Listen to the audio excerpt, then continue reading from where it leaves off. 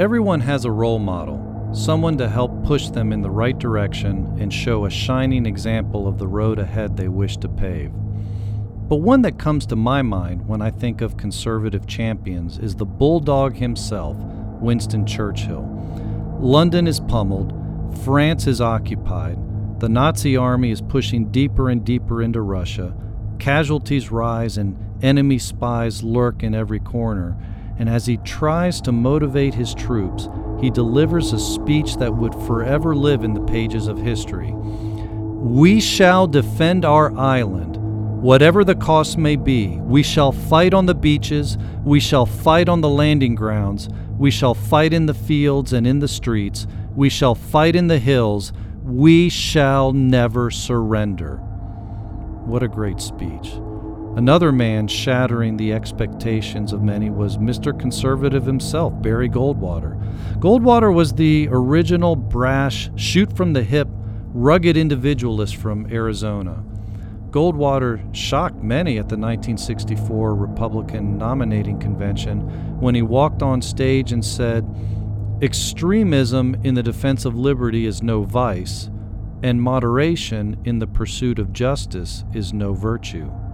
You know, it might be easy for some people to say they are willing to die for their beliefs, but are they willing to have their reputations ripped and torn in front of the masses? Are they willing to fight for the cause at the ballot box and at City Hall? Are they willing to call out their senator or write a letter to the editor?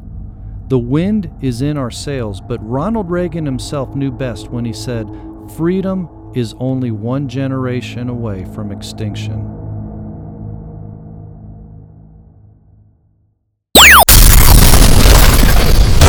This is Firing Back, a podcast from Gun Owners of America.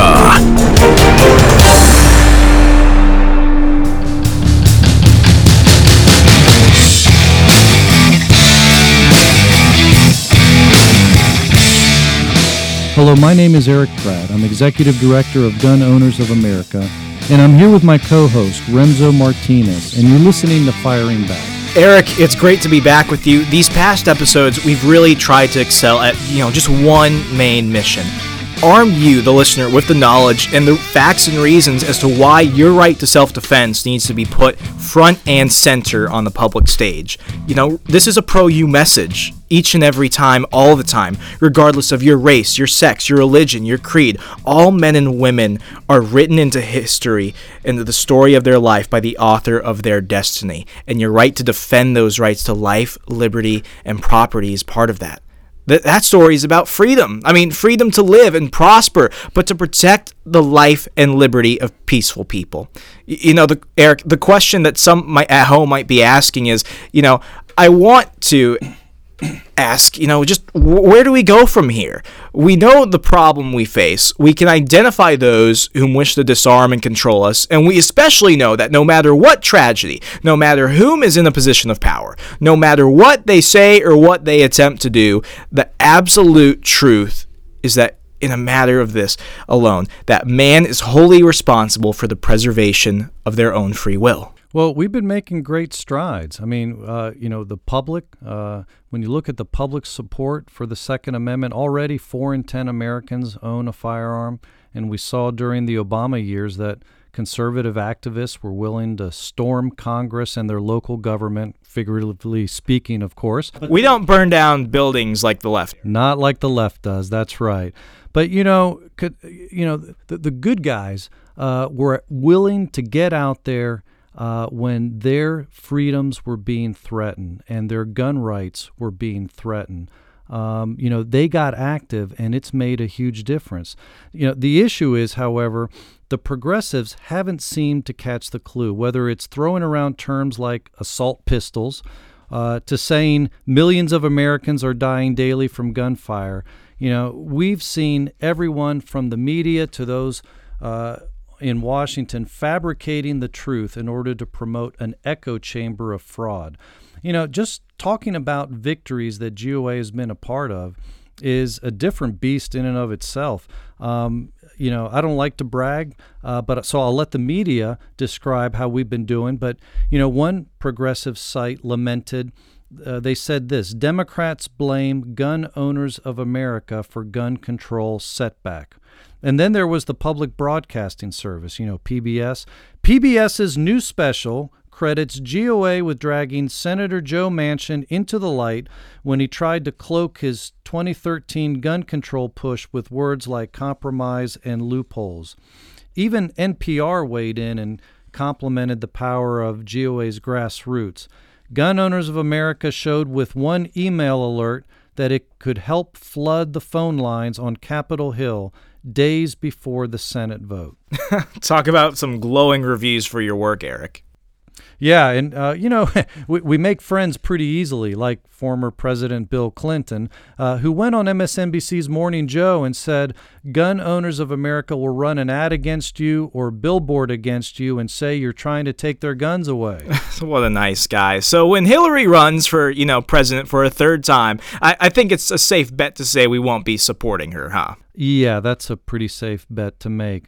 And since we're talking about political battles, I think the past several years have been some of our best, especially when it comes to our overall goal of enacting constitutional carry. For example, recently North Dakota became the 14th state to enact constitutional carry legislation. Now, you don't see the media giving that 2 seconds of airtime because it doesn't fit the narrative of more guns turning into more violence because these gun owners are actually responsible gun owners. It's an amazing thing. At the turn of the century, we only had one constitutional carry state. Now we have 14. I mean, don't you think CNN would love to publish a story talking about how more than a dozen states are letting citizens carry guns without permission? I'm talking about states like Arizona, Alaska, Idaho, Kansas, Maine, Mississippi, Missouri, New Hampshire, North Dakota, West Virginia, Wyoming, Vermont. Wait a second. Are you talking about Bernie Sanders, Vermont? I mean, like Ben & Jerry's Socialist Ice Cream, MoveOn.org, Vermont? Yeah, I know. The hypocrisy is in full bloom, isn't it?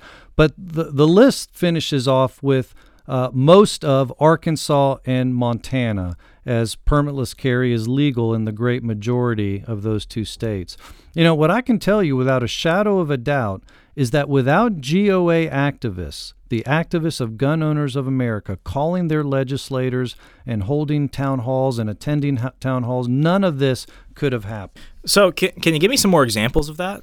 Well, take New Hampshire, which became a constitutional carry state in 2017. We had to overcome lots of outside money from a very rich billionaire, one who is certainly very well known to the gun community. That's Michael Daddy Warbucks Bloomberg.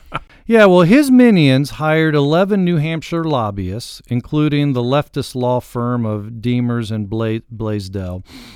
They ran a full-page ad in a big city newspaper. They tried to generate grassroots activism into the governor's office using social media. Now, for our part, we only had one part-time lobbyist in the state, and he was with the local organization that we were partnering with, the New Hampshire Firearms Coalition. But all of Bloomberg's money was to no avail. It was no match for our grassroots. One of Bloomberg's subsidiaries, we call them the Angry Mommies Group, they posted an action alert on their Facebook page.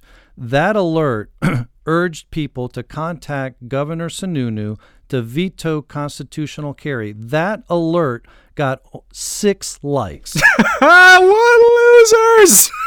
Yeah, I know, right? I mean, if I were to post something on Facebook about what one of my kids did today, something dumb they said or funny, I mean, I would get a lot more than 6 likes. A picture of ice cream alone could get more than 6 likes. Absolutely. I mean, and that just tells you these guys have no grassroots. I mean, it's all smoke and mirrors, bought and paid for with Bloomberg's billions.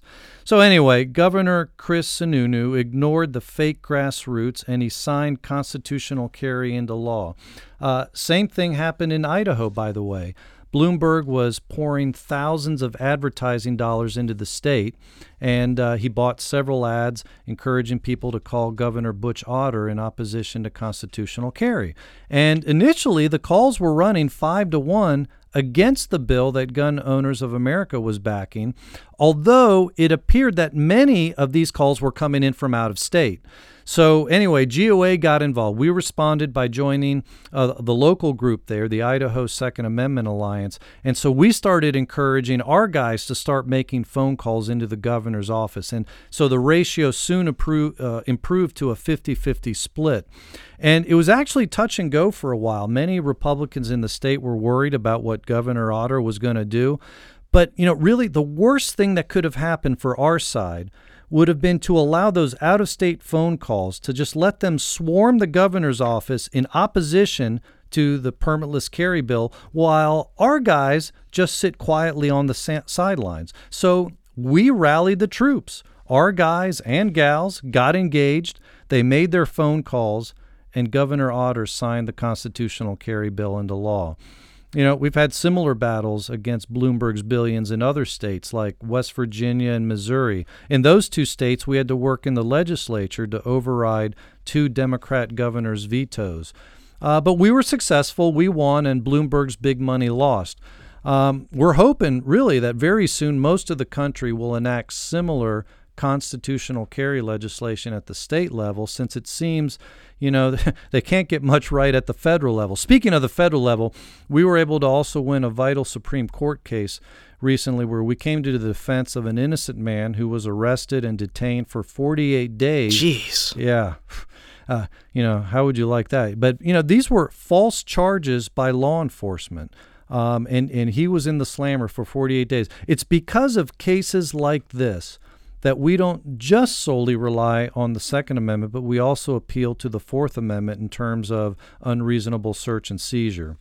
What's funny is that if this has been a Planned Parenthood employee held captive for 48 days, she'd have a book deal right about now. But, let's just keep going down the list. Yeah, good idea. But yeah, to wrap up this part, so, the media nationwide credited Gun Owners of America as being the organization leading the fight to kill the anti-gun terror bill in Washington. We opposed every single no-fly, no-buy bill because this kind of legislation just really ignores due process and denies Second Amendment rights to honest gun owners. And our grassroots opposition was loud. I mean, it was so loud, it prompted the anti-gun minority leader in the Senate, Harry Reid, to say, Gun Owners of America is even worse than bad. I tell you, that's something, we wear that badge with pride. That's a big compliment. Yeah, it really is. Another key victory took place in New Mexico, where we killed some anti-gun legislation that Bloomberg was pushing. The legislation involved universal gun registries, and they were shot down thanks to a united front from the New Mexico sheriffs and the gun-owning grassroots. What this bill would have done was basically register every gun sale in the entire state and ban virtually every private transfer. So that was a huge victory, defeating that. So, really, to put it bluntly, for the first time in decades, it seems that we have the Second Amendment on the offense. What's amazing is the common thing throughout all those examples was that none of it could have happened without just regular people. Joe Schmo up the street, Betty from around the corner, just regular people that think that they can't make a difference just on their own. But, these were regular citizens who just wanted to take a stand. And, last episode, we talked about the movers and shakers in the gun control movement and refuted the arguments they frequently raise. I mean, these people, they need that. They need the information because they have the drive. They just, they need the ability to fight fire with fire. But, on that topic, who would you say are some of the key figures that have stood up for the Second Amendment? If you had some person just randomly pop into your mind, who would that be? Well, honestly, I can think of no one more significant than my father, Larry Pratt, who headed Gun Owners of America for almost 40 years. I mean, Eric, it seems like you're just biased with that one. Well, okay, kind of. But look, for those who don't know my dad, he's now Executive Director Emeritus of GOA, and he's still kicking strong for gun rights. But if you want a good feel for his gritty, no-compromise approach, just go to GOA's YouTube page and watch his debate against CNN's Piers Morgan. Eric, why don't we actually have, that clip pulled up for our snippet real fast? That I believe many Americans now believe following this tragedy, which is that there is absolutely no use and no justification for these AR-15 type assault weapons. On the contrary, let me finish. How can you say such a thing? Let me finish my sentence. The Korean merchants in Los Angeles use these kinds of firearms to protect their lives and their businesses. And for you to say there's no useful purpose for these guns, that's just completely wrong. Okay, let me finish my sentence. There are these assault weapons which have been used now in movie theaters, in shopping malls, in elementary schools to murder many Americans, and now 25-year-old children. And they are armed with magazines, 30 at a time here, 100 in Aurora in a movie theater. And your only answer, Mr. Pratt, to people that want to get rid of both the magazines and these assault weapons, if I'm not mistaken, is to let everybody else have similar weapons. Is that the solution to America's gun murder problem? I would challenge you to go and tell the Korean merchants who survived the riots in Los Angeles, sorry you had those firearms. Can you answer my question? Saved your lives. I'm answering your question. I wish you could understand it, because you're talking against self-defense. Would you like to see people being able to protect teachers armed? And you don't want to hear it. That's why you keep interrupting. No, I don't mind hearing it. I think it's complete nonsense, but I don't mind hearing it. You would like to see... tend to do that, don't they? Oh, stop being so facetious. I just want you to answer this one question. Post what happened at Sandy Hook, your answer to this problem of repeated use of this weapon with these high-capacity magazines is to continue letting Americans buy them with impunity and to not concern yourself with these mass shootings. Is that right? The Second Amendment means what it says, and meanwhile, you want to continue laws against self-defense, laws that prohibit self-defense, laws that prohibit teachers and other faculty, other members of the administration in schools from being able to defend themselves if they have a concealed carry permit. The laws prohibit them right now. We have been lobbying against those laws since they were put on. We will continue to do so, pointing out that that is where the problem is. And for you to support them means that you're really blind to the role that plays in enabling murderers to operate with impunity. Yeah, I know why sales of these weapons have been soaring in the last few days. It's down to idiots like you. Mr. Pratt, thank you for joining me. Thank you for your high-level argument. Oh, Larry was amazing in that. Yeah, I mean, he's tough. He doesn't back down. And, I was glad to see in 2015, Newsmax published a report naming Larry as one of the top, most powerful gun rights activists in the country. But really, I think that was recognition for his lifetime work. I mean, he led GOA to support constitutional carry back in the 1990s when other pro-gun groups were opposing permitless carry. I mean, those other pro-gun groups only wanted a permitting system, but GOA began work in several states to get constitutional carry passed, and we've gone from having, as I mentioned earlier, only one state at the turn of the century to now having more than a dozen today. And that's significant. GOA was the original no-compromise group that advocated for average, law-abiding citizens to carry concealed without getting permission from the government or without being registered like sex offenders. And I can happily report today that all the national pro-gun groups that I'm aware of are on board with constitutional carry.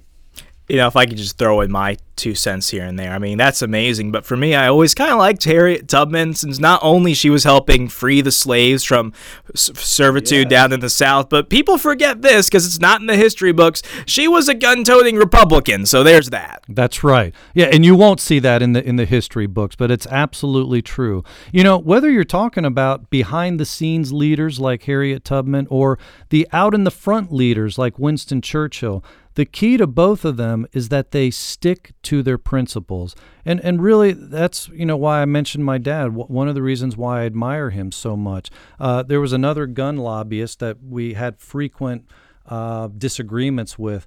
But, in an interview with Rolling Stone magazine, he said about Larry, he has said things I thought were crazy at the time, but later he turned out to be right. There you go. Yeah, and that's the sign of a true leader, one who is willing to stand on principle and not care if people think you're crazy for doing so. Remember we talked a lot about gun-free zones in the first podcast? Yeah. Well, in the 1990s, Larry Pratt was the top national pro-gun rights spokesman opposing them, and he was virtually alone. In fact, if you do an internet search, you can find leaders of other pro-gun groups testifying in favor of gun-free zones around schools, but not Larry. Larry and GOA have always opposed them, and that has had a major effect in the pro-gun movement because, again, today, all pro-gun groups at the national level oppose gun-free zones. So, all this time, Larry has set the standard. He has been no compromise for 40 years.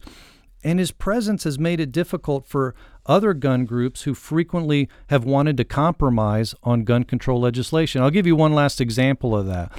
Under Larry's leadership, GOA refused to compromise or support gun control legislation in 2013. Now, this was right after the Sandy Hook tragedy, when President Obama was pressuring Congress to adopt gun bans and universal background checks. By the way, the latter, the universal background checks, would have ultimately meant universal gun owner registration. But anyway, GOA caught wind of the compromises that were taking place in the back rooms on Capitol Hill, and there were two key senators in conjunction with a prominent pro-gun organization who were trying to craft what you might call gun control light legislation. So we exposed the compromise to our grassroots members who are very active, and they slammed the compromisers and the legislation died. All of it was killed. And as we touched on earlier, everyone from newspapers like the New York Times to Republicans and Democrats on Capitol Hill to broadcasters like PBS, they all said it was GOA's involvement that killed those gun control initiatives. Folks listening at home, look at all these examples. It's just so impressive to me that we have done so much, and we still have to do so much more. And, just winning one election is not going to solve our problem. Oh, yeah, you're absolutely right. And here at Gun Owners of America, we really don't care what someone's party affiliation is. We have helped defeat compromising Republicans like Virginia Representative Eric Cantor, who lost really in an upset primary election to a no-name challenger, David Brat, who's, by the way, still the congressman representing the Richmond suburbs of Virginia. On the other hand, we also helped take out a longtime crusty Democrat who was considered untouchable. I'm thinking of Judiciary Chairman Jack Brooks. Other pro-gun groups loved him because he would throw gun owners a bone every now and then, and he sat on a powerful committee. But the truth was he helped Bill Clinton get his anti-gun initiatives through Congress. So we supported his opponent and helped unseat him in a huge upset. Now, and that's just two examples. Those are just the tip of the iceberg. But that's the kind of thing GOA does. We're not beholden to party affiliation. We're beholden to the Constitution and the Second Amendment in particular.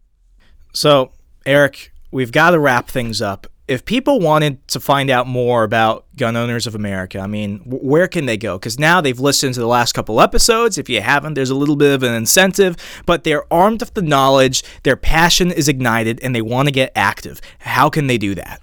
I would say the easiest thing to do is just go to our website at gunowners.org, gunowners.org. You can sign up for membership there for $20. Look, that's the best bargain in town. That's cheaper than a box of ammunition. So sign up to become a member. Then you will start getting regular alerts, about once a month, but which are very useful. I love hearing from our members. They tell me, I love how easy you make it for me to contact my representatives and senators, because we give pre-written postcards, and some people will just send those in or give them to a friend or family member, and then they write a letter themselves, based with similar language. But all that ends up multiplying our impact on Washington, D.C. So that's huge. So I really encourage you to sign up. Another thing you can do, and you can do this for free, is just on the right side of our website, there's a button there to sign up for free email alerts. And, we're low volume, maybe one alert a week, but it's always dealing with real important legislation that's going to affect our Second Amendment rights. Another thing people can do is just follow us on Facebook and Twitter. The more people we have following us, whether they're signing up for membership, whether they're getting our email alerts, or whether they're following us on social media, the more people we have, the louder voice we have in Congress. I love what the late Senator Everett Dirksen used to say. He said, "When I feel the heat, I see the light." And that's basically become our motto at GOA. We focus on putting heat on the legislators, and we see time and time again, it works. It really works. Eric, when we were crafting this series, what we really wanted to do was we really wanted to, put, great storytelling in with hard-hitting facts. And, I thank you for doing that so much. And I thank all of you at GOA for what you do. Especially, I want to give a shout-out to the activists that make this happen. Yes. But I'm going to ask one favor. Very simple. You can do it literally right now as you're listening. Go ahead and leave us a 5-star rating and review on iTunes. It helps us get the word about this to those that might not be on board with us yet. Leave us a 5-star rating and say, hey, check it out. It's awesome, and help us grow. And as always, I'm Remso W. Martinez with Eric Pratt from GOA. Just remember this, GOA is the only no-compromise gun lobby in Washington. Good night, America. Stay up to date with the latest news and updates by visiting gunowners.org.